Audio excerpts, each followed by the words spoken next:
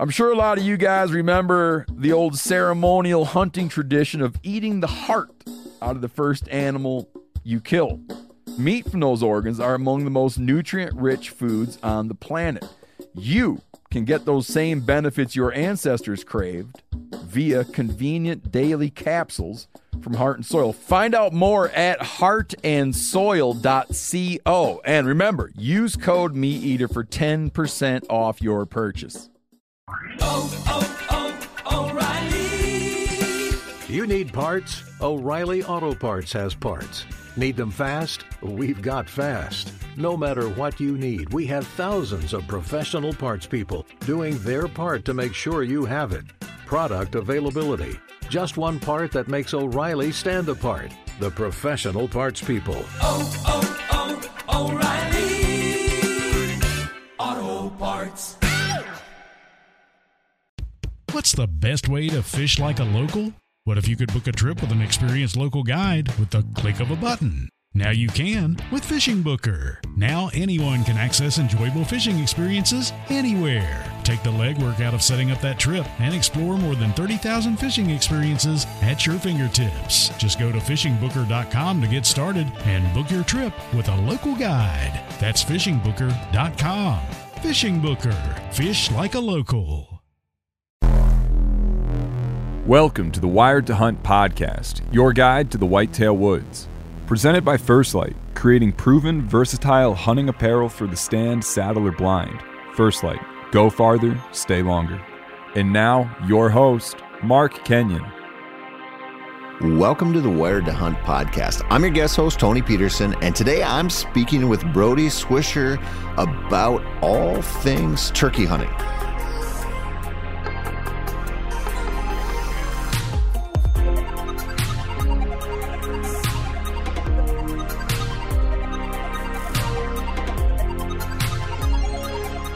Welcome to the Wired to Hunt podcast, which is brought to you by First Light. Yep, you guessed it. This is not Mark Kenyon's voice. It's old Antonio keeping the lights on again while Mark is off in France, of all places, trying to win a breakdancing championship with a belly full of croissants. Now, I know he looks like he'd be pretty awkward on the dance floor, but Mark has actually got some pretty good moves, and he got bumped up from the amateur category to professional. So be sure to wish him luck. I hope he comes home with some hardware for his man cave. Today, I have Tennessee hunter Brodie Swisher on. Brodie is the editor for bowhunting.com and the host of the Hunting Roots podcast. He also happens to be one hell of a talented deer hunter and, of course, a turkey hunter, which is what we are talking about today. This is the one show a year where we break from whitetails to talk about gobblers. But the truth is, we do mix in a little bit of deer hunting conversation as well.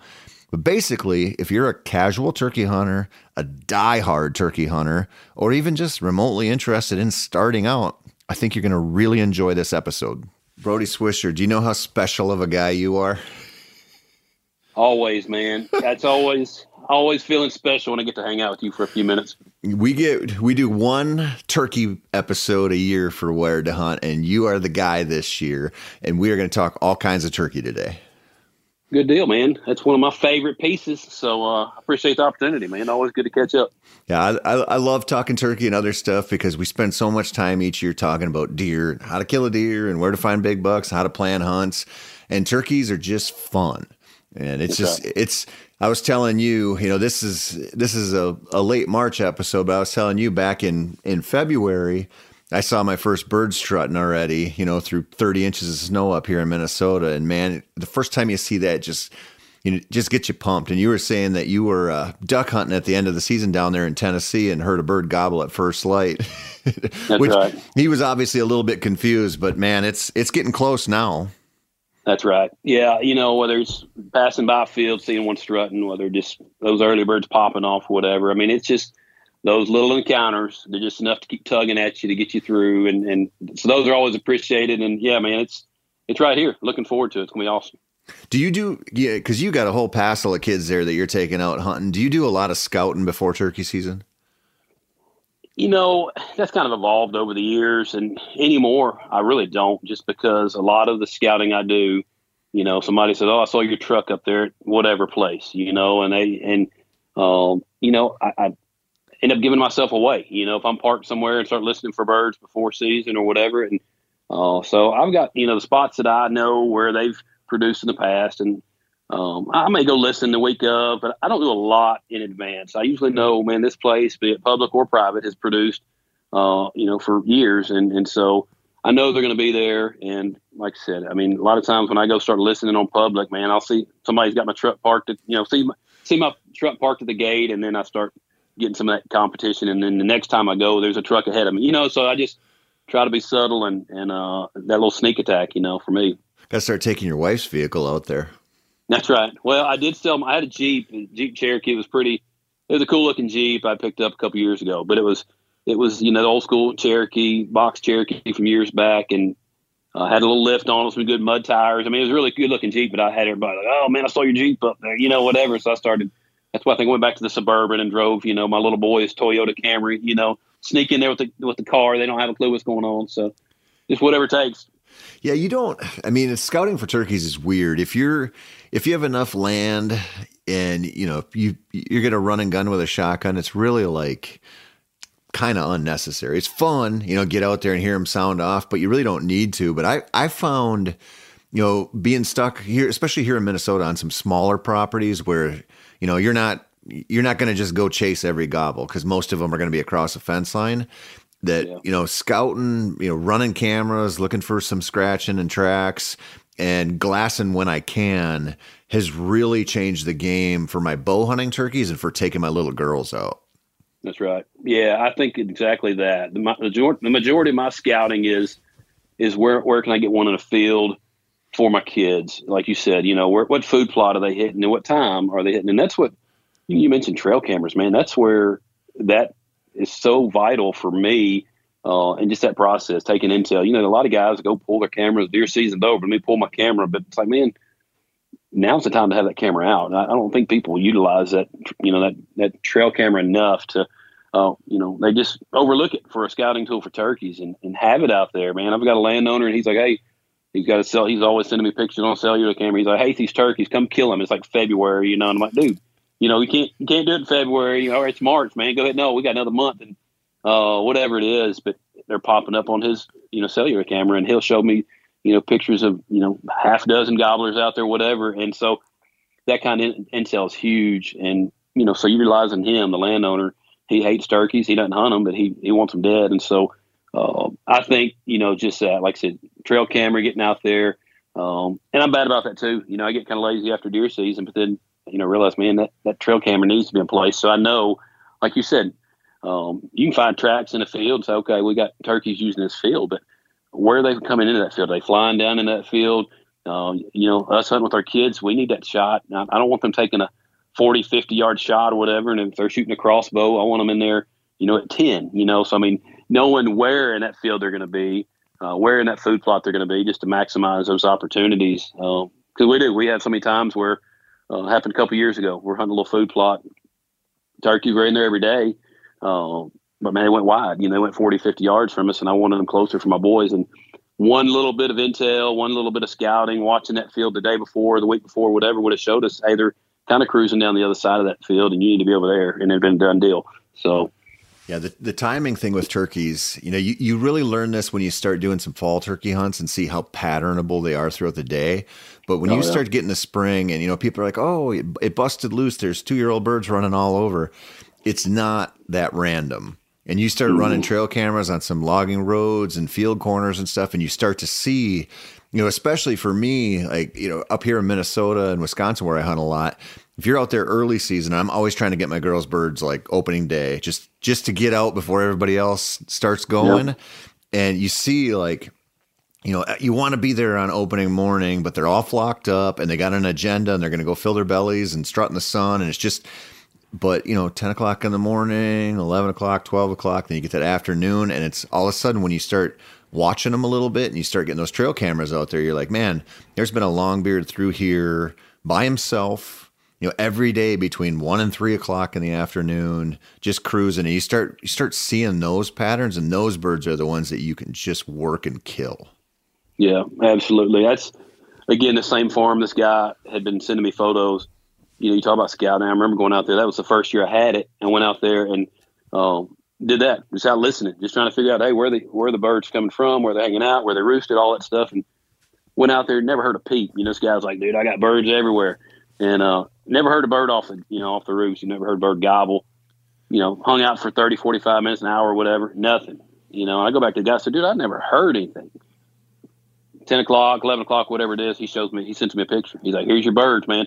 And they were in the exact field that I was standing listening that morning. They weren't talking that morning, whether we busted them, whatever, you gotta, those cameras are so huge because those birds showed up midday, never made a sound off the roost, but they showed up there. And so, it's just a different beast when you get that turkey that's, like I said, the morning time comes, you got all the hustle, the bustle, everything's crazy. But when you get that 10 to 2 time, 11 to 3, whatever it is, that midday stuff, that's a different animal. That's a different bird. And he's much more inclined to play the game than, when he finds himself lonely. So, yeah, if you can pin them down when they're using some area in the middle of the day. And, I'm starting to see, last year was really interesting for us because on our opener here, I pulled the girls out of school for the afternoon hunt.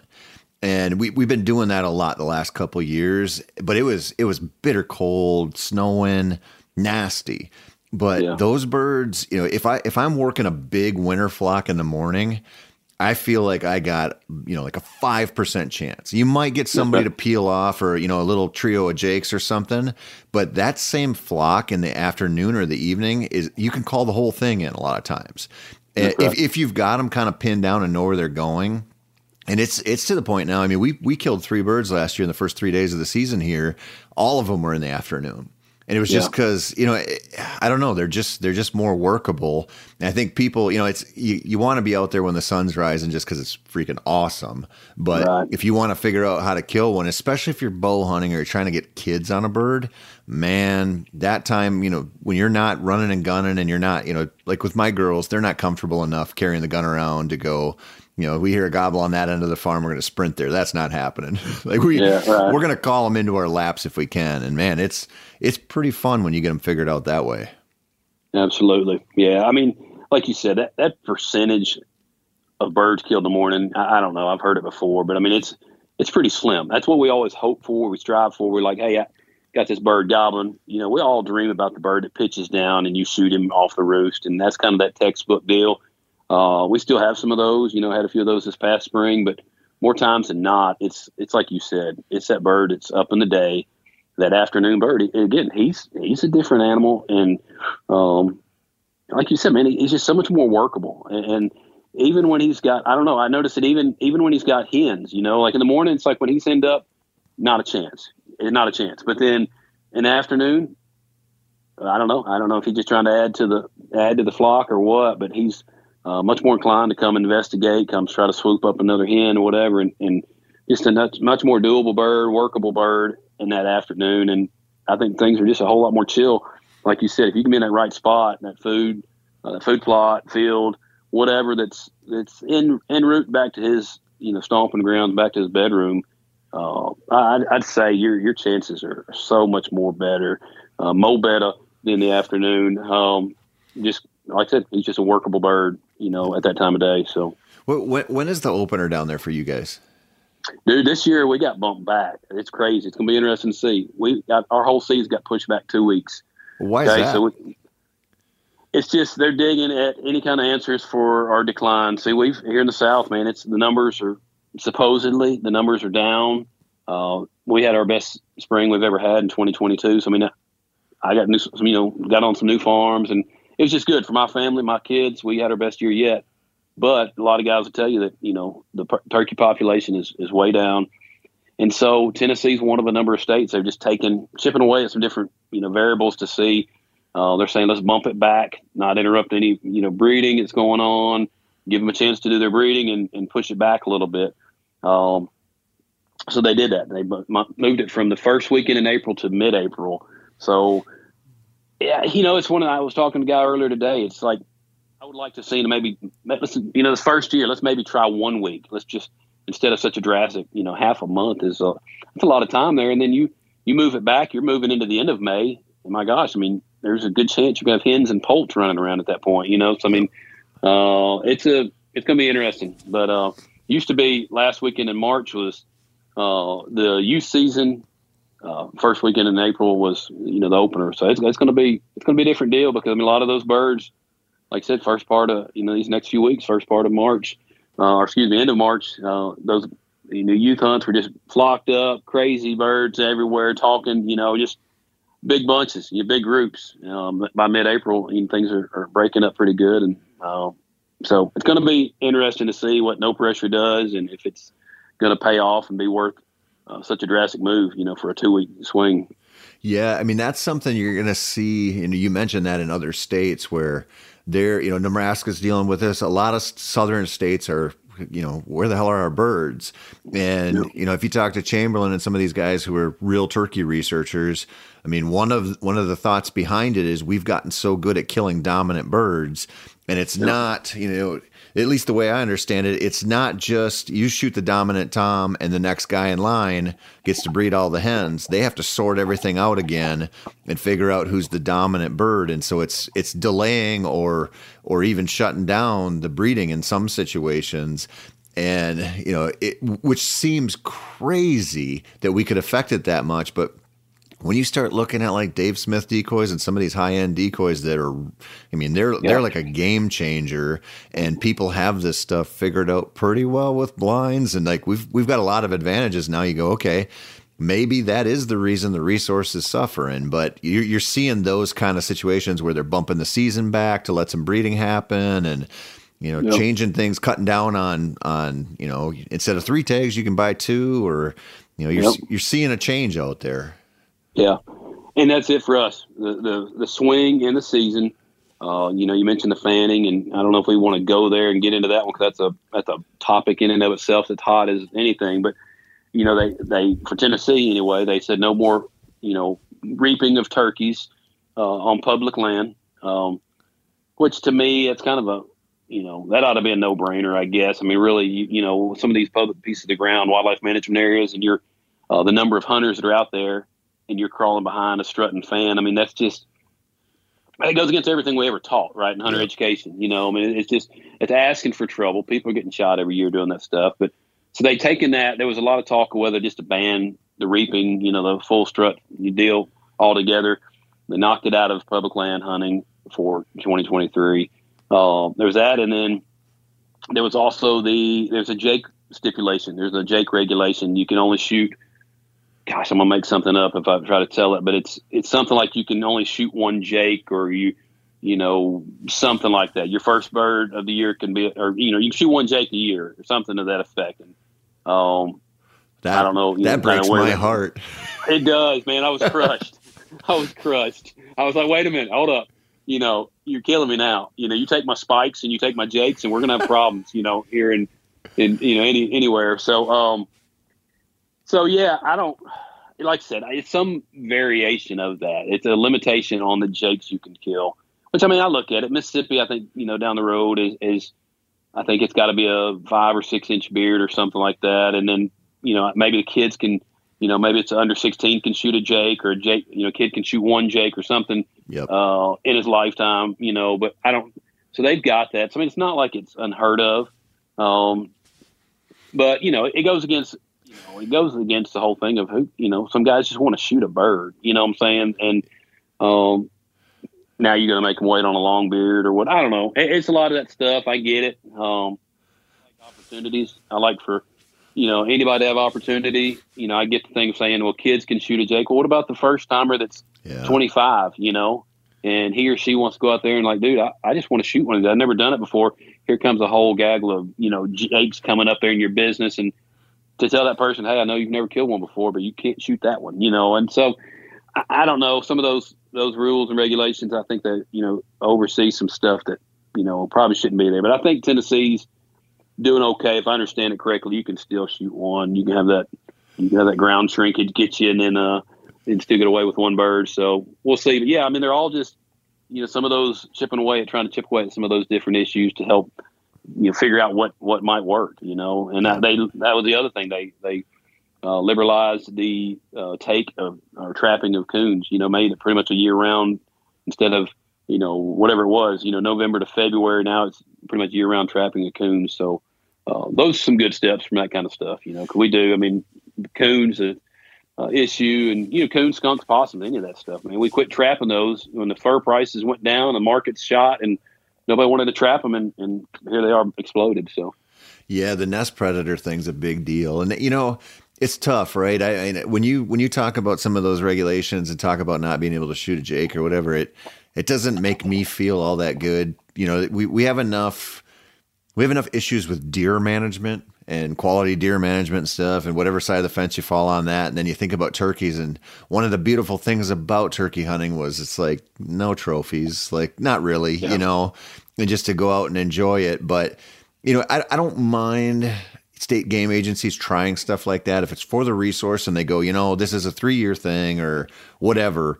And if it doesn't make a difference, we're going back or we're going to try something different. What I hate is when you get stuff like that's supposed to be for the resource, and then it's just like that's just the way it is forever. We dealt with that, and maybe I'm a little spicy over this, but one of my favorite hunts that we used to have was the January grouse season in northern Wisconsin, because nobody was there. I mean, my buddies and I would go over there like 2 weekends a year in January and hunt those birds on public land, and I never saw another hunter in like a decade.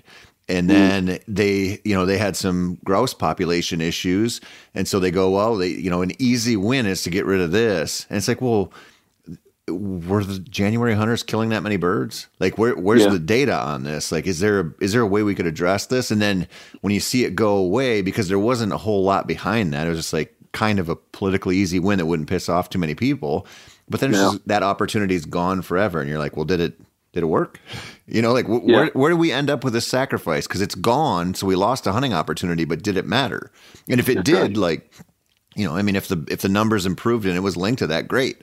But if it was just one of those things where they're like, well, let's just do this, that bothers me a little. Yeah, it's like show me some research, show me some data on that stuff, because I'm all for whatever helps out. I'm all for you telling me that this tactic is going to help us get our population by whatever percentage by the next couple of years.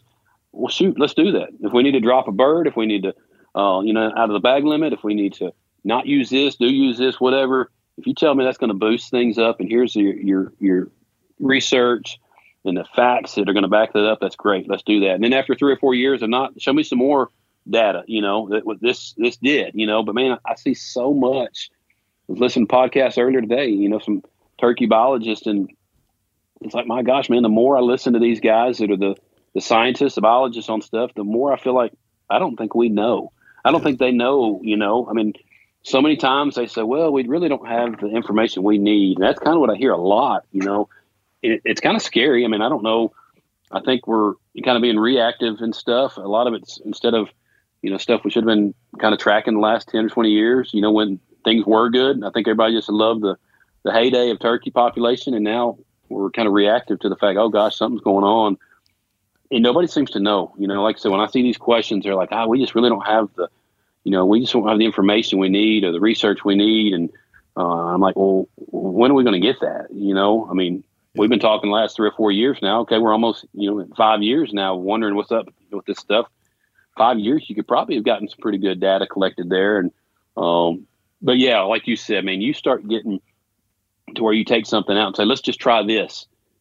And it's gone. You don't usually get those things back. You know what I'm saying? You don't get that bird back, that extra bag limit, that season, that extra weekend, whatever it is. They take it out, and most time it's that slippery slope. One time's gone, it's not coming back, and then it's that much easier for them to say, well, let's just hatch away the next one, and so anyway, it's tough. It is. It's a lot of political bullcrap that goes on, and Tennessee, our folks here are pretty good. I know some of the commissioners here and making the rules, regulations, but man, it's a lot of politics in it that just doesn't seem to slide the right way. Yeah. I mean, I used to have to do a lot of interviews with, deer biologists and wildlife researchers, and, how do they count deer and how do they count wolves? And, how do we know from year to year that we have this number, and where do the estimates come from? And it really, it's really like a lose-lose situation, because counting wild game populations is hard. Like, I mean, impossible really to be all that accurate a lot of times. But I always look at it like over in Wisconsin, when you register a deer, you have to answer this little survey on, how many deer did you see today? How was the weather? How do you rate the weather? How many hours did you put in?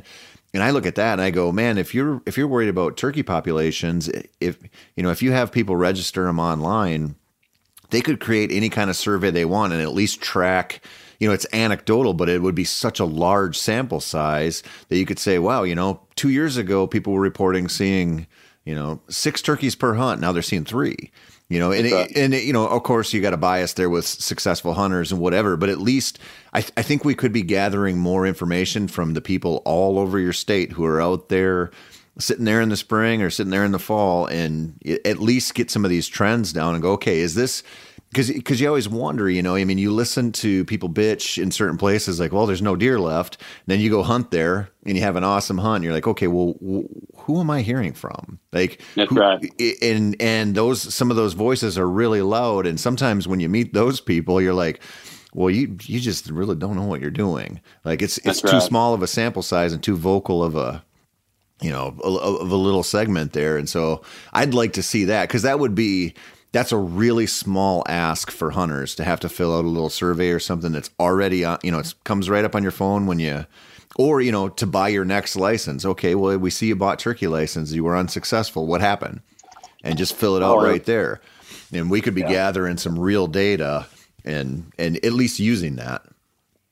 Yeah, no, that'd be huge. I hear them talking about, some of these biologists talk about purchasing with some of these funds that have been raised for different fundraisers for, NWTF or Turkeys for Tomorrow or whatever it is. And they're buying these, I don't know what they call them, song meters or whatever. It's basically just, some kind of device that they're hanging up in the woods and the trees. And it's basically gathering, from what I understand, the number of gobbles, like it's just a recording device, $high recording device, and sticking it up out there. And of course, I kind of wonder, like, okay, is that the best we can do for research, is have a audio recorder out there recording gobbles? And I mean, I know all that different stuff comes in and the data's there and they can figure out whatever. And they're smarter with that than I am, obviously. But just like you talk about, you take a survey and then everybody becomes a recording device, right? How many turkeys did you hear this morning? How many turkeys did, what's the most you heard? What's the least you heard? Whatever.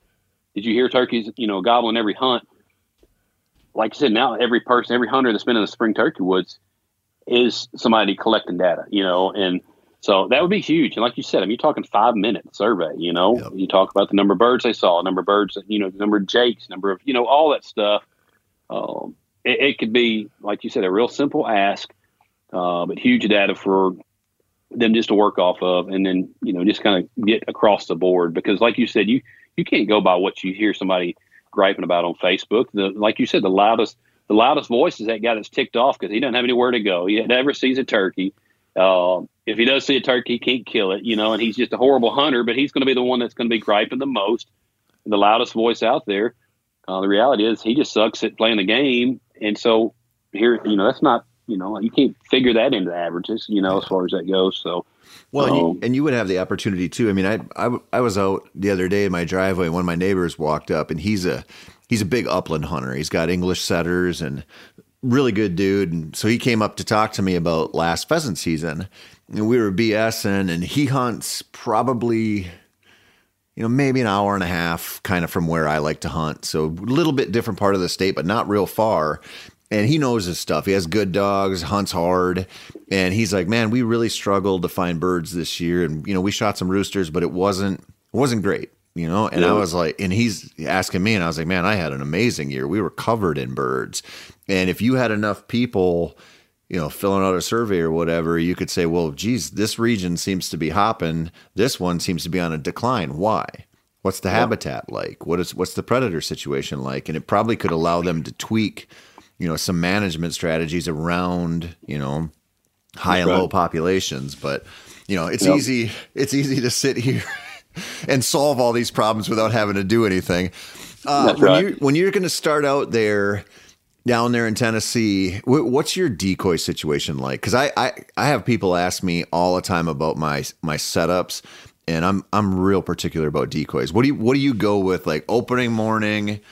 What's your setup? Yeah, so my routine is typically been if I can carry a few decoys, I've got a lay down hen, or we call the breeder. It's just a hen and it's on the ground, like she's laid down, ready to be bred. I'll have that, and I'll have a Jake standing behind. I use the Avian X decoys. And so, yeah, that little breeder hen laying on the ground. I've got this Jake decoy, and I don't know what they call a Jake decoy, but it's just a crazy, good-looking Jake decoy. He's not strutting. Is it like a quarter strut? Maybe a quarter strut. Yeah, maybe that quarter strut. He's just got a little bowed up look about him, or, whatever. I can't remember which one it is, but I put that right behind it, like he's ready to step up on her. And then I use that feeder. So I use a breeder, the feeder, and then that Jake. And the feeder, to me, it's just a head down. She got her head down kind of, like she's pecking away, bugging across the field. But that one to me, and if I had just one, I'd probably use her, because that one there, to me, it works as a confidence decoy that, that bird, whatever, be it hens, be it a gobbler, he looks out there and he sees, oh, man, she's over there, she's feeding. She got food, she's content, no problems. It's just like waterfowl. You got that old confidence decoy, whatever it is you use. For me, that's it for the turkey. It's just that feeder. She's content, she's chill, but also the fact that she's got her head down and she's feeding. And that gobbler, for so many times, that gobbler comes up and it just keeps pushing him to come on, because he's like, hey, look at me, chick, whatever. I mean, he's like, look up. And so she's not paying him attention. It's almost like she's playing hard to get, and he's got to come on in. He'll strut, and he'll come out of strut, walk on him. Hey, look at me. She's not looking, and he marches right in because he wants her to get her head up and look. And so I like those two. That feeder is a good piece. That's kind of mine. I use those three. If I have the opportunity to haul them in, use them, whatever the setup is, I usually start off with that. When the ground is, not a lot of grass growing up, fields are still low. That breeder, Jake behind it.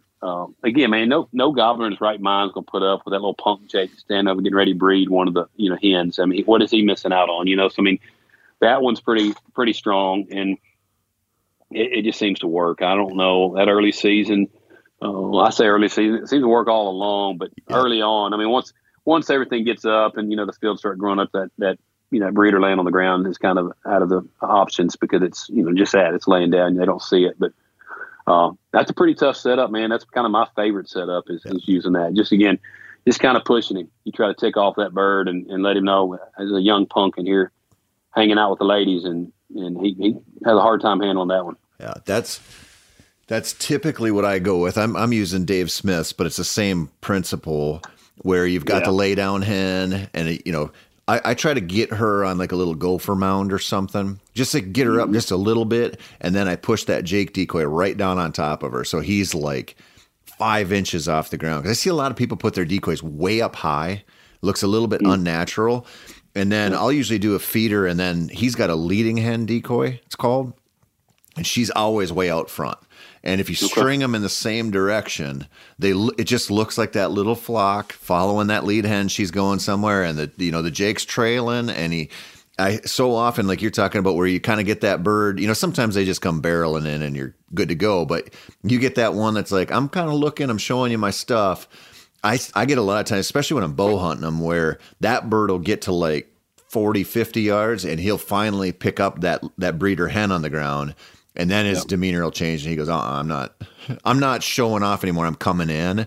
And you see that switch. A lot of times if you see it, if you're in like a lower spot in the field, like a corner, a lot of times it'll be a little lower, and those birds will get there and they can see everything pretty good, but they get to a point where they catch that little hen peeking up underneath that Jake, and then it's just freaking over. Oh, dude, you can see it in that body language. He's so pissed when he realizes what's going on. And like you said, he goes from that kind of that looking and strutting to just that mean walk he does. And he comes in, you can just stiff leg, and he's marching, and you see them feathers bristled up, and he's coming, and he's pissed, man. And it's like you said, the switch is flipped, and he's coming. And I mean, gosh, that's exciting when that happens. And he's coming in there to clean house, and he's done. He's not tolerating that stuff. So yeah. That's a fun deal when they finally catch that glimpse.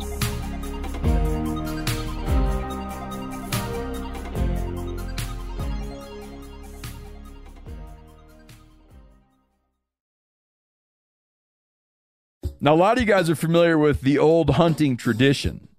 of eating, some organ, the heart or a chunk of liver off the first animal you kill. I had that when I was a little kid, and it was a big deal. Organ meats were always prized by frontier people who knew the importance of getting a lot of different minerals and nutrients. And as often is the case, those guys were onto something, because organs are among the most nutrient-rich foods on the planet. And you can get the same benefits your ancestors craved via convenient daily capsules from Heart and Soil, made exclusively from regeneratively raised, grass-fed, and finished cattle. Heart and Soil's unique freeze-drying process means all those important nutrients are trapped in, ensuring you experience every one of the benefits of nature's superfood in a clean, convenient, taste-free capsule. Find out more at heartandsoil.co. And make sure to use code MeatEater for 10% off your purchase. That's heartandsoil.co. Use the code MeatEater. Hey, here's a simple but very meaningful gift idea for your mom or grandparent who lives across the country. These are great, dude. These are really nice things to give to people. It's a digital picture frame from Aura. It's perfect for sharing pics of all the things they can't be there for, from family vacations to their grandkids' graduation. Let's say your mom comes out. You take a bunch of pictures of your mom with your kids or whatever. When she goes home, you can greet her at home with all those pictures you just took on the frame. And you can also keep her up to date by updating the frame from afar. It's all done online. It's a ton of fun. Comes with unlimited storage and simple controls on the frame, so you can upload as many photos as you want, and mom can pick the perfect one. See why it was named the #1 digital frame by Wirecutter, The Strategist, and Wired. Right now, you can save on the perfect gift that keeps on giving by visiting auraframes.com. That's AURA frames.com. Make sure you use the promo code MeatEater, because for a limited time, you can get $20 off their best-selling frame with that code. The code being MeatEater. auraframes.com, promo code MeatEater. O'Reilly Auto Parts are in the business of keeping your car on the road. At O'Reilly Auto Parts, they offer friendly, helpful service and the parts knowledge you need for all your maintenance and repairs. Man, I'm always swinging through my local O'Reilly Auto Parts to get stuff ranging from car parts and accessories to boat batteries. They've got thousands of parts and accessories in stock, either in-store or online, so you never have to worry if you're in a jam. And if you're a do-it-yourselfer and need a specialty tool to finish the job, stop by O'Reilly Auto Parts and ask about their loaner tool program. Simply pay a refundable deposit and borrow the right tool, then get your deposit back when it's returned. That way you don't have to go buy some, super expensive thing that you need like once every 5 years. You just borrow it and get your refund back. Need your windshield wipers replaced, a brake light fixed, or quick service? They'll help you find the right part or point you to the nearest local repair shop for help. Stop by O'Reilly Auto Parts today or visit O'ReillyAuto.com/MeatEater. That's O'ReillyAuto.com/MeatEater. Let's say you're on just a typical field edge setup in the morning. Those birds are going to be walking out, right? So I kind of set them up where, whatever my shot is, I want that Jake there, that Jake at the 20 yards, or if I'm bow hunting, it's 7-8 yards, whatever. And then it looks like everything's coming out of the woods in a line, like turkeys would do, or I'll reverse it in the evening. But I always have my birds facing the same way, traveling the same direction. I see people, and I know they kill birds, so it probably doesn't matter, but you see people who put, like their Jake or their strutter right in the middle, and then they'll put a hen on one side facing away and a hen on the other side facing away. And they're dumb birds, right? But you look at that and you go, I never see wild birds do that. They're always going the same direction. Yeah, well, and when you do see them look in different directions, what is it? It's a coyote just came in the field, and so all of a sudden their heads up and they're all looking. You know what I'm saying? They're looking and they're all different directions, like checking things out. To me, when I see different heads going different ways, something just spooked them, and they're looking for danger. So, yeah, I mean, that's a good sign of something ain't right when heads are just periscoping, they're looking all around. And so, yeah, that's definitely not a natural presentation. And if anything at all, it's a sign of, of danger and them on alert and looking and trying to figure out something that's up, So yeah, you try to keep them, like you said, that lead hen decoy, whatever, just keeping that natural float, man. They're following somebody, and she's going to be that hen out front, and the rest of them just kind of picking along. You got that little string of birds lined out there. So that's a very natural presentation, to have that set up where everybody's doing that natural flow, following that lead hen. Yeah, I think it might all be in my head, but I think some of that stuff when you're hunting pressured birds matters. And I also think I've really gotten into setups on like logging roads where I can catch them like mid-morning, where those birds, they hear you. You can do some scratching and throw it in there and mix it up a little bit, but they got to get pretty close to lay eyes on it. They don't get that stand 200 yards away and check stuff out kind of thing. Like they're going to have to get there to see it, but you don't want to surprise them, but you want to get it where it's like he pops out 40, 50 yards away and sees it. And then he's already in that red zone where when he catches that breeder underneath there, he's coming. And you get those situations with the right birds that you scouted out. And it's like, it's almost a guarantee. Yeah. Yeah. It's fun when it happens like that. That's right. Almost. Unless you're hunting with me, and then I'm the should have been here yesterday guy. I'm the small percentage that went wrong. That's my hunch usually, but no, it's fun. Like I said, when it happens, when it works, it's good stuff. But like you said, man, having them where they can see it from a distance is the key to me. Having that, let them see it. No big surprises. They freak out and pop out and right on top of, here's a whole flock right here. Didn't even see them here, whatever. But I like when you're talking about, like they say, having that situation where they see him from a distance, he gets a chance to, on his terms, see it and take a look at it, investigate it, and then march on in when he sees what he likes. Or don't like. And, I mean, if it's in a spot where they expect to see birds too. I mean, if you've got it scouted out and there's, birds going through that login road at, 7:30 in the morning and 10 o'clock in the morning and noon, and it's pretty consistent back and forth movement.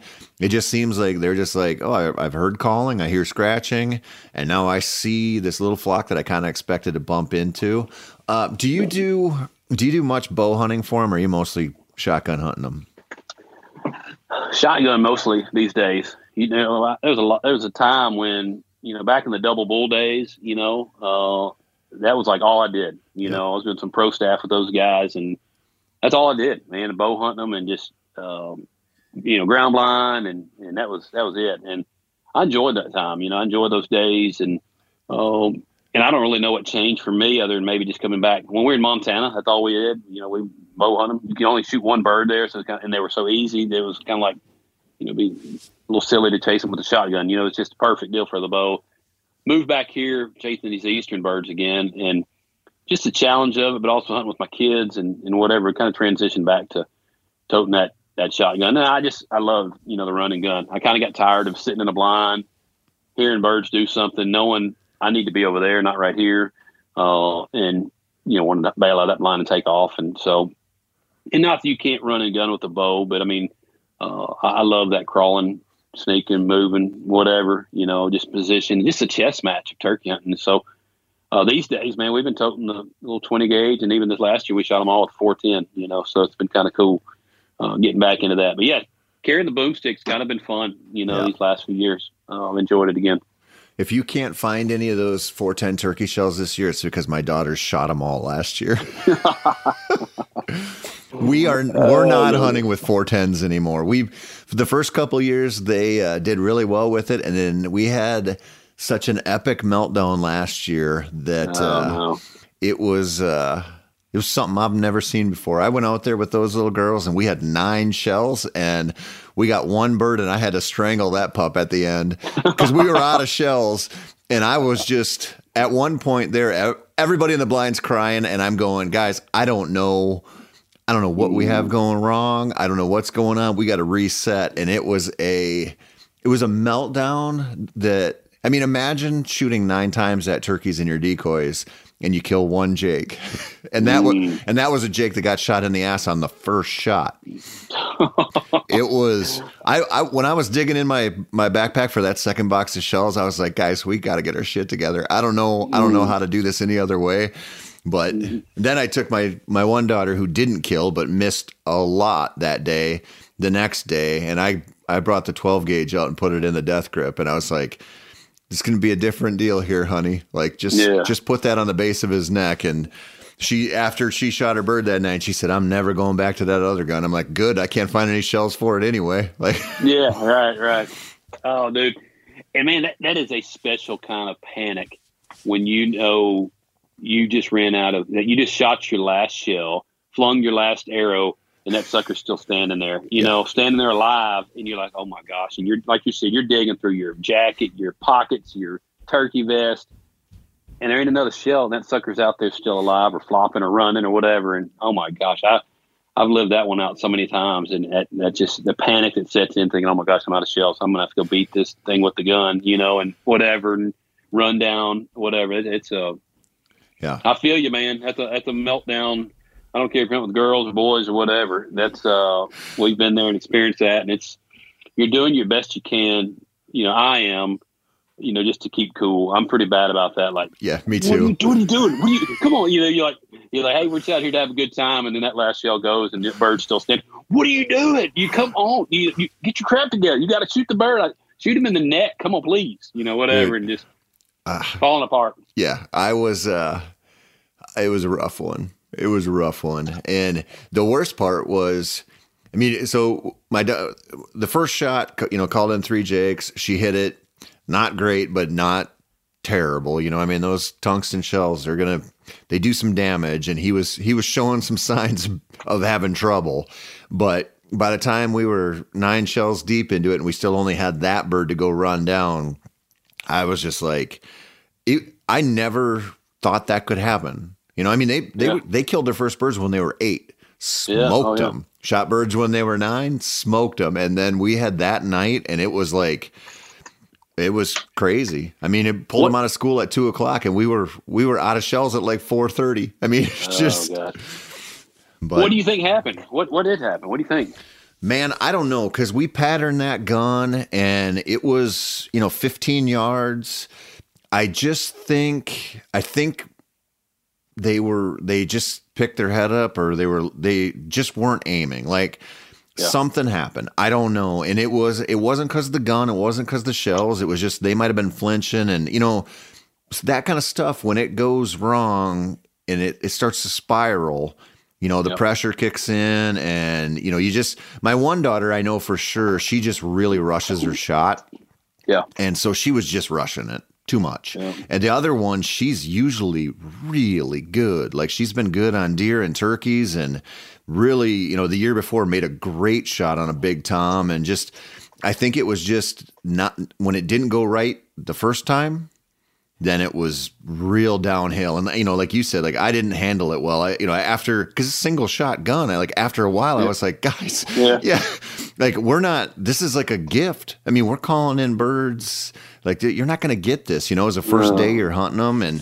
But it's whatever, you know, they like that little gun, and it's a great gun for, it can be, you know, real effective, but I'm like, we're going a little more horsepower next time, and we're just going to do it differently. And, you know, it happens. And then I took my brother-in-law and my nephew out like 3 days after we had that epic meltdown, and we got into the blind in the rain.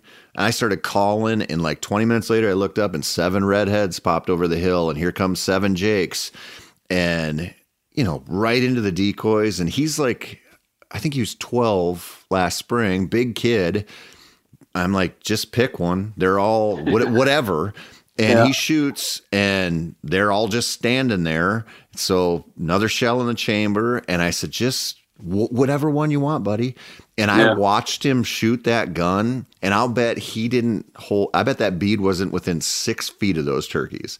Just like pulled the trigger to get it over with. So I was like, well, we got to stop this and reset, because we can't be shooting up into outer space here. Like, we got to, and, you know, so it's just, you forget, you know, I mean, you take people who are pretty accustomed to carrying a shotgun around, and they blasted a bunch of turkeys. That turkey walks in, most of the time it's like, this is the easy part. You know, right. Like, getting them there is mostly the hard part. But you take kids out, and you realize, like, and, you know, I mean, it's it really kind of helps you shore up your game too. Like, did they see us a little bit, or like, we're going to have more movement and less confidence in the shot. So you better have your decoy placement right. You better know how to call, like, especially in the heat of the moment. You get one shot at it, doesn't bust away. You better know how to keep them birds around. And it's a high stress environment.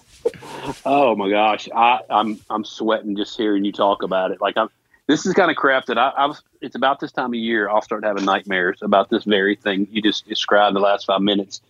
Just that, my kid just shooting, closing his eyes, shooting out of just get it over with, just send it. And I'm, panic mode, all that stuff, man. Don't let the social media photos fool you. I can be, go from daddy of the year to hero to zero real quick, in that ground blind or, whatever. But it's just because we forget about the fact, hey, we're dealing with a 9-year-old. Yep. We're dealing with a 9-year-old that can't really comprehend or handle the crap, load of crap we're putting on them right now. I think about it. My heart's racing so bad when that gobbler comes in there, with a 45-year-old man. It's more than I can handle a lot of times. I get so tore up. And I think it's going to kill me. I'm going to have a heart attack right here. I'm so excited. These birds are coming, marching right to me. And then we dump that onto a 9 or 10-year-old. I'm like, come on, dude, what's your problem? I mean, you shot a whole box of shells. That was $60. He ain't got a turkey yet. What are you doing? Yep. You're going to pay me back for that crap. What are you doing? But anyway, it's, that's what makes it fun. Like I said, we pull our hair out just trying to get them there. But, like you said, man, the biggest thing for me is like, dude, I watched you knock the crap out of one last year. Yep. You've been killing, and then they have one of these meltdowns, and they can't hit the broadside of a barn, and you're wondering like, what happened to you? Where'd my kid go? So it's fun, man. But what would be the best thing for guys like us in that situation? If we could just look up into the sky and see a replay of like our last 5 years of hunting and all the mistakes we've made. That's right. I think about that stuff all the time. I had a meltdown muzzleloader hunting deer this year. Really good opportunities slipped through my fingers. I pheasant hunt like a fiend, right? Like I love it. And there'll be days, I'll go a whole weekend and maybe not miss a rooster. Then I'll have a hunt where I'll have a bird get up and fly straight away, and I'll empty both barrels and go, never touched him. And then 5 minutes later, I'll have another rooster do the exact same thing. And you're like, I think I could have got that bird with a slingshot, and I can't get it with my 12 gauge here. And it's, you forget, but I think part of it is, you take your kids out or you take a newbie out, you're like, I want it for them so bad, and then you just lose your shit and then you feel bad. And it's just tough. It's tough being an idiot, I guess. Yeah. Well, there's been a lot of those times where I finally cooled off. I'm like, hey dude, I'm sorry. I'm not sure what all I said back there. But I want to apologize for any of it that wasn't cool, and which was most of it. But my little 9, well, he just turned 10. 10-year-old Rimbo, he'll call you out on that stuff, though. He's the one that I don't know. I mean, he's the one that shot the antler off of the deer this year, and that was in and of itself. But he called me out and said, Dad, look, I was aiming right where I needed to. You just didn't aim. You didn't have the gun dialed in. You didn't have it dialed in right. And he was right. Went back and shot, and the gun was off, but I can't remember what it was this season. Same kind of deal. I had a meltdown. I'm like you, man. I missed several deer rifle hunting, just doe killing, and missed several. And he said, he's in the blind. He said, Dad, you want me to shoot one? And I'm like, shut your mouth. If I want you to shoot one, I'll hand you the gun, And he thought I was kidding, and I tried to act like I was kidding. But I was serious. Like, you should, sit there and shut your mouth, boy. You watch me. And he's like, well, and he didn't pick up on that. He was like, he took it a step further. He said, I just figured since you weren't hitting any, I could try. Yeah. Let's send him home, get back to the truck, boy. Yeah. But, my kids like it when I screw up too, believe me. Yeah. And it just is what it is. What are you using for calls? What's your go-to? Man, I've got a little bit of everything, but I've got some mouth calls. I've just been couple of years been trying to figure out how to, just hand make my own calls, mouth calls. Got a little press now I use. And so, I'll use, mouth calls. That's always my go-to. I tell folks, I say, you got to learn to use a mouth call. I mean, Yeah, the box call to me, I've got a box call that sounds as good as anything out there. It's a little Primos, Tall Timber Gabriel from Primos. And it's not enough, they just started it in the last 5 years or so, but it just sounds so good. I mean, it's just such a good sounding box call. I love it. Slate calls, whatever, but man, I tell people, you got to learn to use that mouth call, because that bird's going to hang up out there at 60 or 70 yards, and you need just a little more. Need one little note, whatever, let him know. And you reach over for that slate call, reach over and wrap off on that box call. That little movement gets you busted. And so I try to make sure I've always got that mouth call on my cheek, and encourage people to make sure they know how to use it, just to hit that little note without moving, be able to hit one more lick on the call without having to move, and put a call in your hands. So mouth call, that box call is always close by. Again, it's like, it's got so much more volume on those windy days. I like to use it and just really want to crank out some volume. And man, I've been carrying a little tube call. I've got a little tube call that I've been using, and last little bit, and it's just whatever. I can yelp on it, but I can gobble on it. And one thing I use a lot is just doing that Jake Calkin, on it, sort of that half gobble, that little Jake Calkin sound, whatever. And I think it's just the fact that it's something different. Not many guys are doing it. It's a sound that a lot of guys really may not know how to do or can't do, and so it's just something different. I'm always looking for something different than everybody else that's got the same old call. Everybody in the brothers got the same box call, or whatever. Just something that will separate me from every other sound that they've heard from the players out there. So yeah, I agree so much on the mouth call thing. Like, I think if you're listening to this and you've never turkey hunted, or you're new to it, you got to learn how to use a mouth call. I mean, there's just I know a lot of people don't like bow hunting turkeys because you're stuck in a blind generally, but man, you really learn how to get birds in the decoys if you can't move. And when you get close birds, if you think about a bird that walks in when you're shotgun hunting, he's 30 yards away and you shoot him in the head and he's over, it's done. But you think about how often when you're bow hunting them, where they're hanging up at 30 yards and the hens are in your decoys, and you listen to that chatter and that back and forth and those content little purrs and clucks and stuff, you can do some of that stuff on like a slate call, and you can make some of it happen with other calls, but man, a mouth call, there isn't a call that you can't make. I mean, you're talking about gobbling. My locator call now, I gobble with a mouth call all the time. Like you want to get a bird to sound off on the roost, or you want to get a bird to sound off close, you gobble, And I mean, you got to be careful with that. I don't do it nearly as much when I'm on public land, obviously, but there's a lot of situations where I can find a bird with that. And it's like, if I need to really go, and like you said, if you're running and gunning, like every other call requires some kind of movement. Typically, that mouth call doesn't, and for me, my go-to is I carry a couple slates and some mouth calls.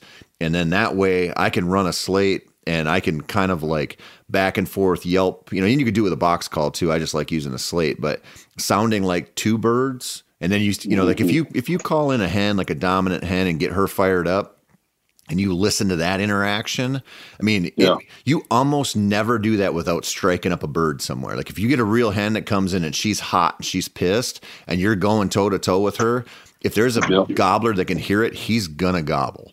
And you can, and you can do that. If you're pretty good with a mouth call and a slate call or a box call, you can make that sound happen, that interaction. That to me is like 10, 11 o'clock when you haven't had a gobble for a couple hours. Man, it can be real good in a hurry. Yeah. The first bird I ever killed back in college, I had a guy with me from Louisiana. We were up in Virginia hunting. He came all the way from Louisiana out there. Good turkey hunting back there in the late 90s. And that's what he did, man. I've been hunting this place a couple of days and it's not doing any good. And he comes to town and he's like, I'll go with you, man. I'll help you call. An older guy. And sure enough, dude, he had a slate call in one hand, mouth call, and he was just eating it up right off the roost. And, I mean, we had this gobbler I killed, marched up the hill, up the side of the mountain, come from pitch down, comes marching back up, and I shoot the thing. And he was just working that dual action call, and slate call and mouth call, and it sounded so good. But like you said, that gobbler got fired up, and he wouldn't shut up, man. Once he just – it's like he said, hey, I want in on this action. These hens are going nuts, the sound of the calls, and he just just as quick as he could go, just coming up the mountain. So it is, man. It's putting those sounds out there, keeping it real, man. That's what folks really, you know, we make out the thing to be a whole lot more than it really is. I mean, you know, the name of the game is just keeping it real. You're painting a picture in that animal's mind. Whatever you do, whether it be scratching in the leaves, those soft, subtle sounds, whatever it is you do, your decoys, it's all painting a picture in that animal's mind. You know, what are you telling? That's the thing. If we just keep that in mind, what are you telling that bird? You know, when you put the decoys out, when you make those sounds, a lot of guys will, you know, they think they're cutting at a bird and they're actually putting, you know, the alarm putting sound. And, you know, so I mean, it's just knowing those different sounds and creating a picture, an image in that bird's mind of, you know, this is where he needs to be, you know, and what are you going to say, do, or show him to make that happen?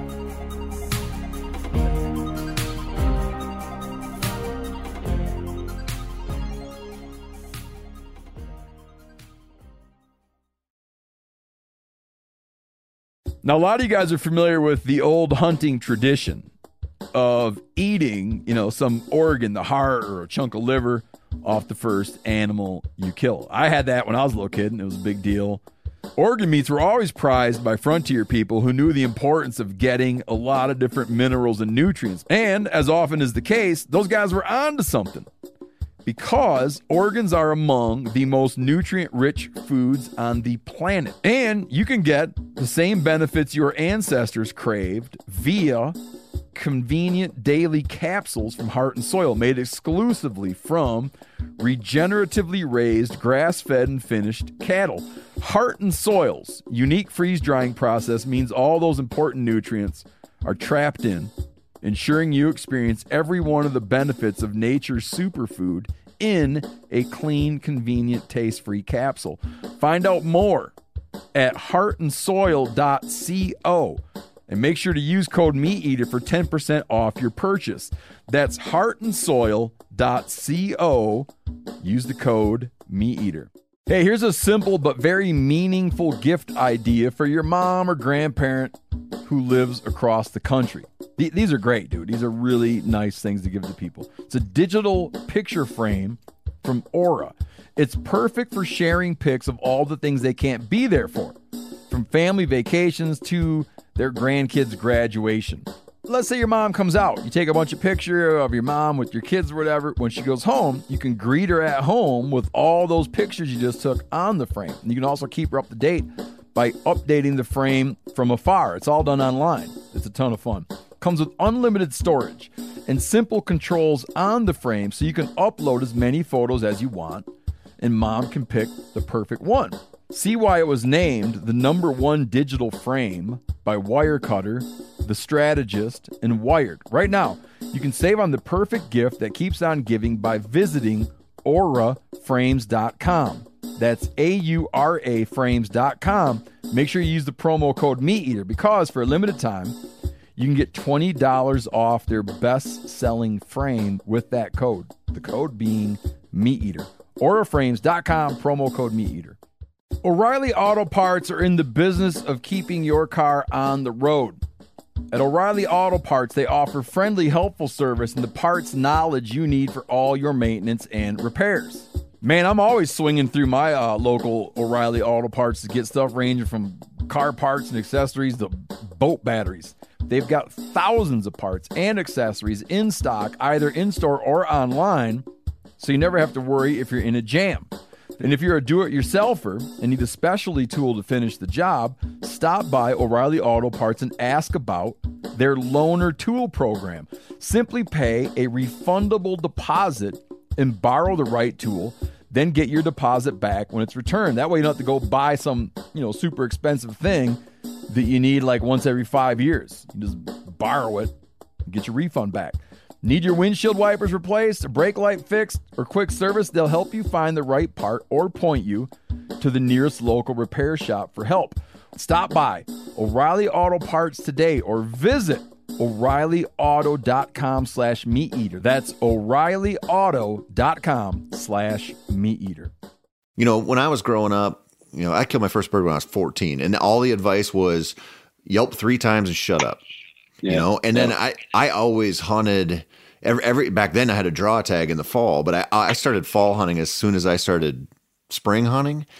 And you call in a flock in the fall, and you're like, oh my God, these things are making noise constantly, and they're keeping track of each other, and they're getting territorial on their food. Like, they get real protective of their food sources. And you go, man, there's a whole world of communication going on here that we don't necessarily think about. And then, you know, in the spring, you get out there and you get those hens are kind of busted up, and you're just like, yelp, yelp, yelp, 3 times. They're like, okay, she's just saying she's here. There's nothing to that. You know, but if she's starting to challenge that dominant hen over there, or she's real fired up and she's cutting hard, and now there's another hen purring and clucking or whatever, then now it's like there's something going on there. And think how often, you know, you see this a lot if you scout them like right before the season opens. You get out there in like late March, and you'll see like that main flock of birds, and then you see that little flock pop out in the corner. And then when they meet up, there's all kinds of turkey sounds going on there. And basically what you're doing out there is you're saying, I got this little flock here. Somebody else showed up, and you know how often that happens. And then you look, and then there's the big guy in the corner. He's checking things out, or the jakes come running in. And like you said, you're selling something to them. And it's not that interesting a lot of times to just hear an animal go, yeah, I'm here, I'm scratching away. Like, big deal. Like, they hear that all day long. Yeah. Yeah, they need to hear something that just to elicit that response. I mean, they need to hear something that makes it worth leaving what they got to come hang out with you. And a lot of times it's just ticking that hen off. Somebody asked me the other day in a seminar, like, hey, what do you do? You know, when he's henned up, he's got hens over there. And I was like, you got to get her. You got to get her to you. Then you got to piss her off. And I start mimicking her. Whatever she says, I say it right back to her. And, you know, and I mean, everybody loves a cat fight, right? We like to see chicks fight, so we're going to go to see that. We're going to go check that out. We're going to follow that, and you get her popping off, and you just hit her right back with whatever she says, and man, that just drive her crazy. And then, like you said, the 2 flocks coming together, and it's good stuff. Yeah, I think there's something to that too with those dominant hens. They're never alone. Like, I mean, you just watch them. They've got the best food sources. Like, they'll fight. You know, I mean, you don't see it in the spring. You do see it in the spring some. You see it in the fall a lot, where they come in chest bumping decoys, and they're just as nasty and ready to fight. And you shoot a bird, like you arrow a bird in the fall, those other ones jump right on top of it, and you're like, this is only what toms are supposed to do. But they're all savages. And you start thinking about that. You know, you're like, oh, what do I got to do to get this tom in?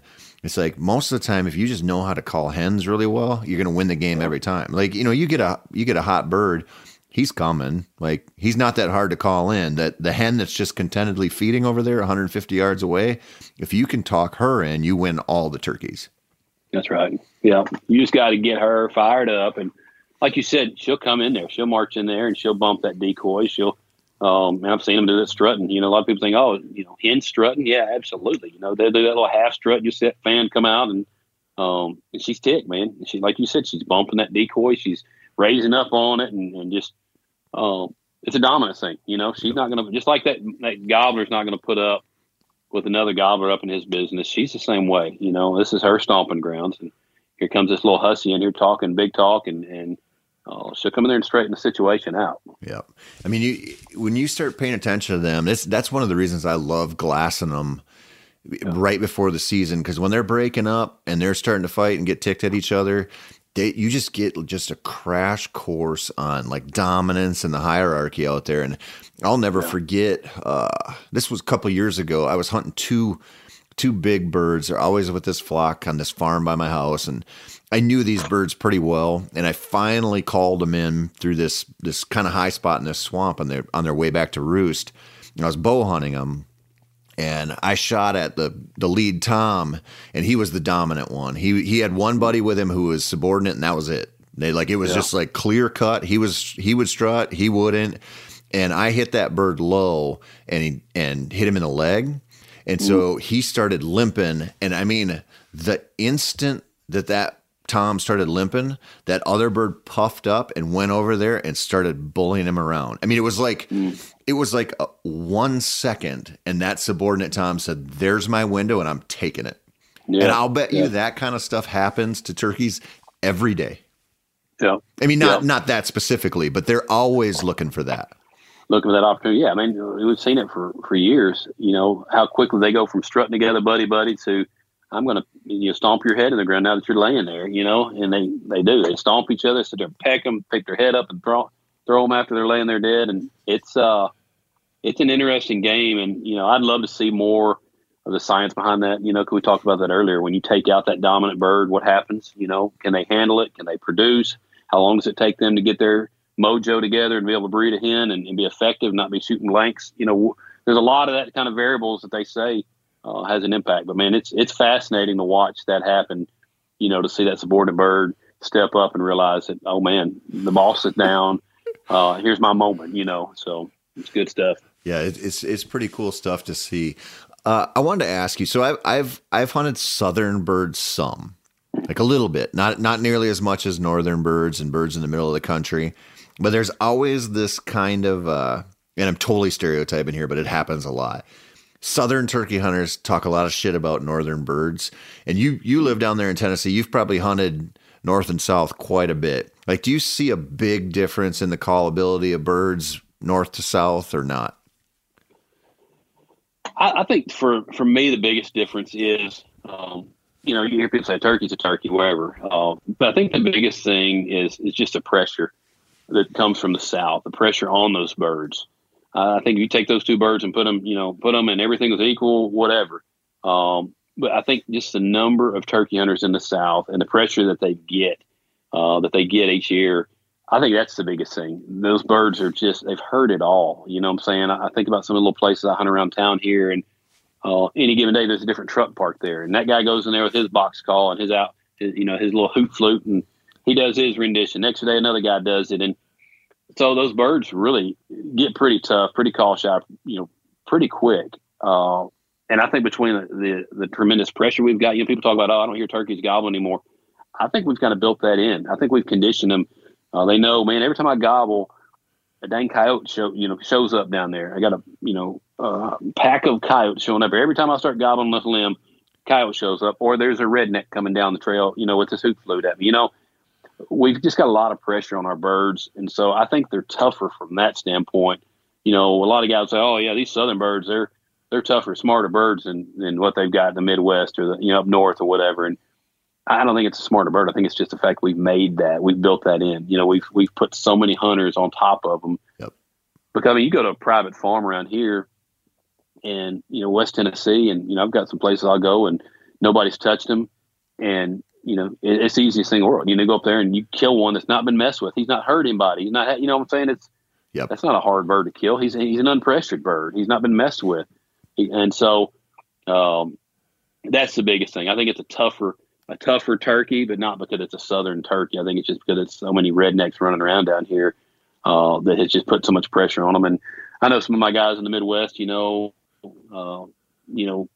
hunt around Illinois and Iowa and whatever, and I see some of these crazy hunts where there's 40 or 50 birds come blowing in there opening day and stuff. I'm thinking, my gosh, what's the deal? But a lot of those guys I see, they're set up in a blind, and they're just, if it doesn't happen at their blind in that food plot, they don't mess with them. So that's a lot less pressure. You know, they let the birds go, they slip out of their blind. If they kill them or not, they whatever. There's just a lot less pressure, on that turkey and that style of hunting. And so I think it's going to lend itself to birds that are less pressure. They're going to be more callable.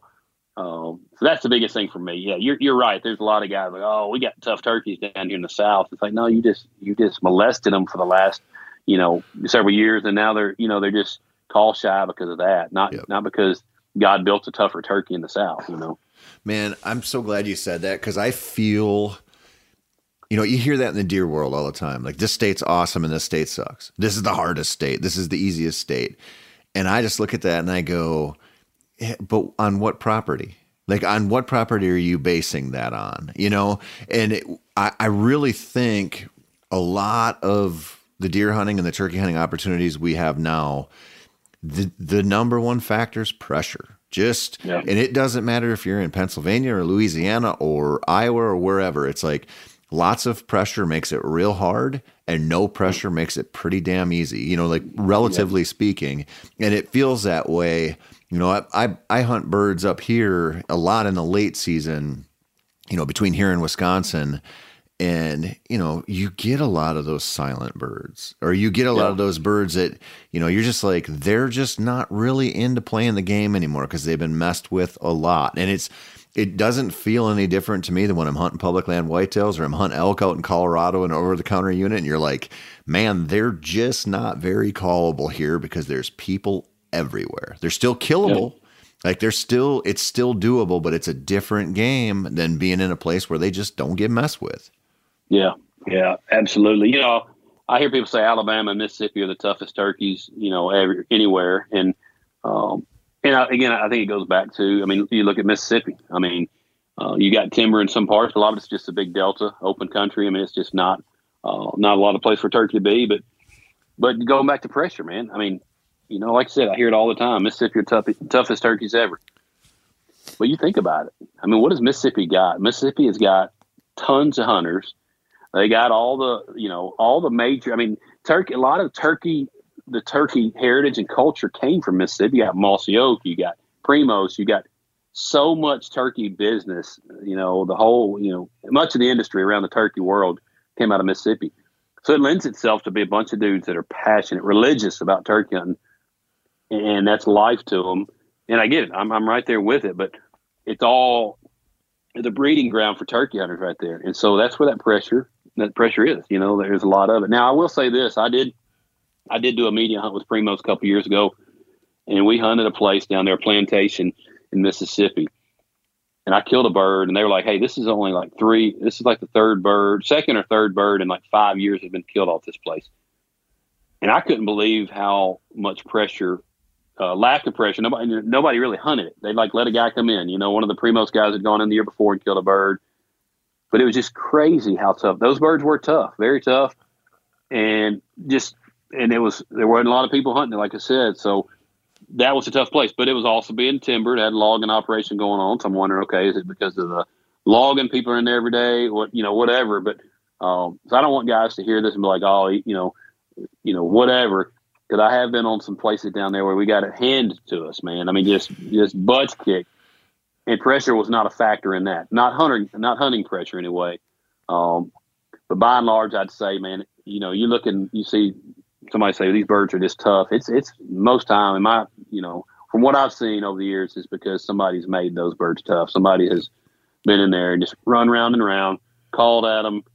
They've heard it, seen it, done it, whatever. And those birds just don't put up with that. They learn where to be, when to say, when to speak and when to quit that gobbling, so it's, we put a lot of, just like anything. It's not any different than deer, man. Those deer know, hey dude, it's hunting season. Here they are, here they come again.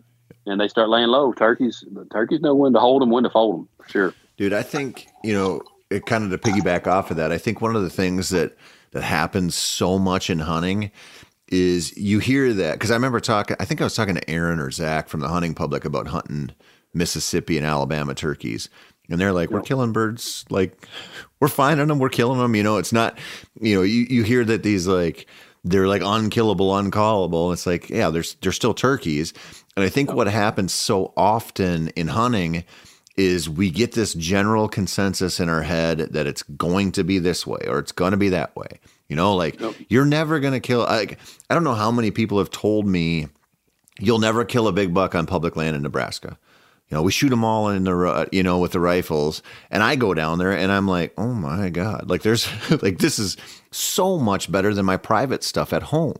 And so, you get that, and that's just like one example, but you see this so often, like regionally or, state by state, where it's like, our hunting is the toughest. You'll never do this. And it's like, well, now you've made up your mind that you're never going to do this. Like, you mean to tell me that you couldn't spend the whole season down there in Mississippi if you know what you're doing and call in a bird? Of course you could. Yeah. But if you go into it and you think, I'm not going to make it happen because it's too hard, they're uncallable. They're never going to gobble. They're never going to do. Okay, well, then it's a self-fulfilling prophecy. That's right. You've talked yourself out of it. Yeah, it's playing that. A lot of it is, I think a lot of it's an ego trip too. You hear the same thing about guys that use it as a crutch, right? Oh, well, we're hunting the toughest bird. I hadn't killed a bird in 3 years, but we're also hunting these birds here in Alabama. They're the toughest birds on earth. So, that's my excuse for not ever, that's my cover up for being a sucky turkey hunter. We're hunting tough birds, or Same thing with deer hunting, public land. Well, I don't ever kill deer, but it's because, I'm hunting public land. It's like, well, you can't use that. You can't, just tell people you're not very good, but don't blame your lack of success on the fact you're hunting a public piece of property. That's not, whatever. So, people use that as a crutch. Yes, it's tougher. Yes, you're dealing with people, you're dealing with pressure, a lot of that stuff, but don't use that as a crutch, or just, like you said, setting yourself up to have that easy out. Like, oh no, I'm hunting, I'm hunting Mississippi. It's the hardest bird on earth. And you just get that in your mind right off the bat. Like, you can't call these birds. And you tell yourself that enough times and you'll talk yourself out of it. Yeah. I remember a couple years ago, do you know what Mille Lacs Lake is? You ever heard of that?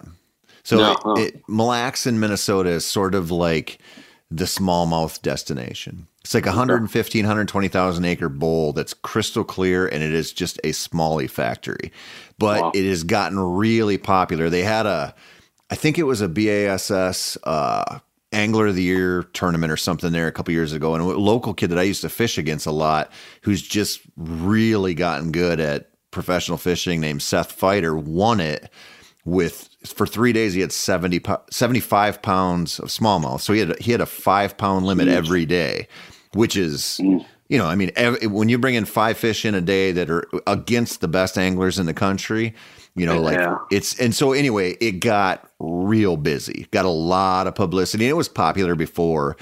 And so you see this in the fishing world where it's like, well, the Mille Lacs smallies get so much pressure that you got to go, finesse all the time, and 6-pound fluoro that they can't see, and throw little hair jigs and stuff. And we have a place pretty close to there, and I brought my daughter a couple years ago, and it was pretty windy right away for my boat, and so it was kind of rough. But I'm throwing swimming jigs just to throw something, and I'm catching smallies, and I told my buddy about it, and he was like, I can't believe you were catching smallies in there on swimming jigs.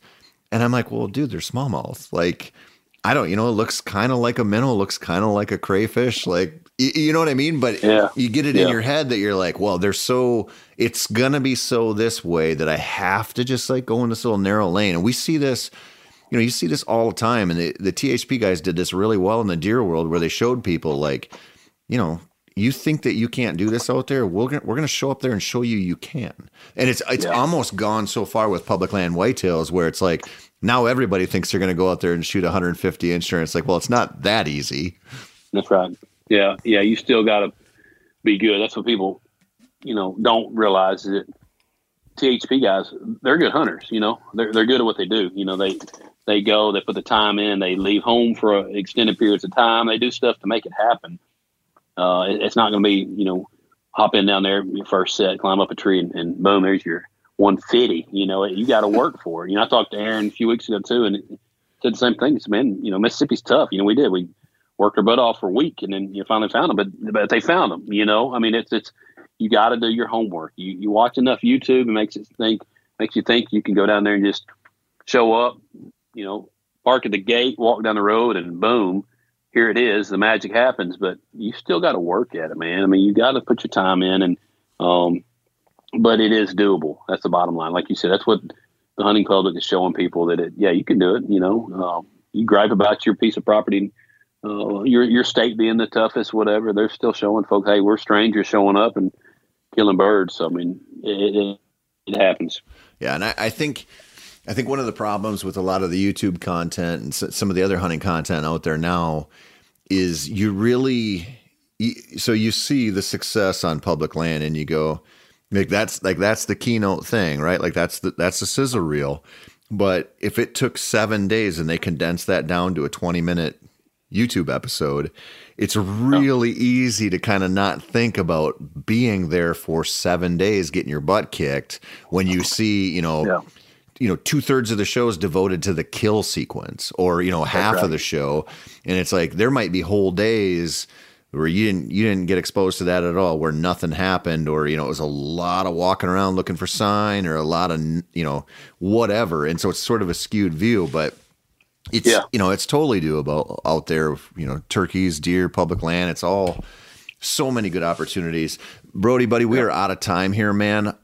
It's always a pleasure to talk to you. I wish you and the whole Swisher crew a whole bunch of luck this spring down there on those birds. I hope you guys stack them up. Yeah, man. I appreciate the opportunity, and I do. I look forward to seeing those girls and what they get into each year. So hopefully this year you got the meltdowns and the shot shells, missed shot shells out of the system. I look forward to seeing what you guys come up with here in the weeks ahead. Well, we're scouting. We're gonna get on them. Before we shut this down here, why don't you let everybody know where they can find your stuff out there?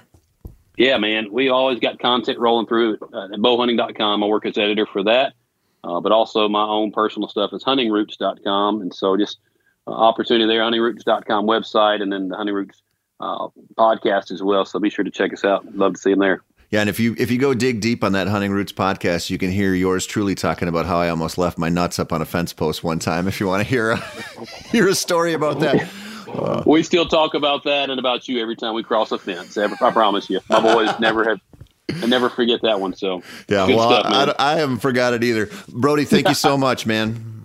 See you, dude. Appreciate you. That's it for this week, folks. Be sure to tune in next week for some whitetail goodness. We won't be talking about turkeys. We will be talking about deer. This has been the Wired to Hunt podcast. I'm your guest host, Tony Peterson. As always, thank you so much for listening. And if you're looking for more whitetail content, be sure to check out themeateater.com/wired to see a pile of new articles each week by guys like, Bo Martonic and Alex Gilstrom and Mark and myself and a whole slew of whitetail addicts. Or you can head on over to the Wired to Hunt YouTube channel to view the weekly content we put up.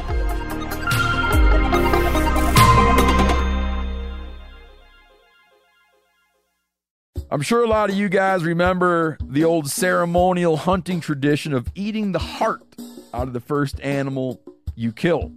Meat from those organs are among the most nutrient-rich foods on the planet. You can get those same benefits your ancestors craved via convenient daily capsules from Heart and Soil. Find out more at heartandsoil.co. And remember, use code MeatEater for 10% off your purchase. I've been telling you guys about land.com to help you find a place to call your own and do all the hunting and fishing and hanging with the family that you want. While owning your own piece of land is something that can generate memories, I can speak to this personally because my family, we own a couple small, beautiful little backcountry parcels. It can also generate income in both the near and long term, like starting a rental business / family compound that can benefit both this and future generations. Check out the hundreds of thousands of rural listings from across America. Enough dreaming about it. Land.com is the place to find and invest in your open space.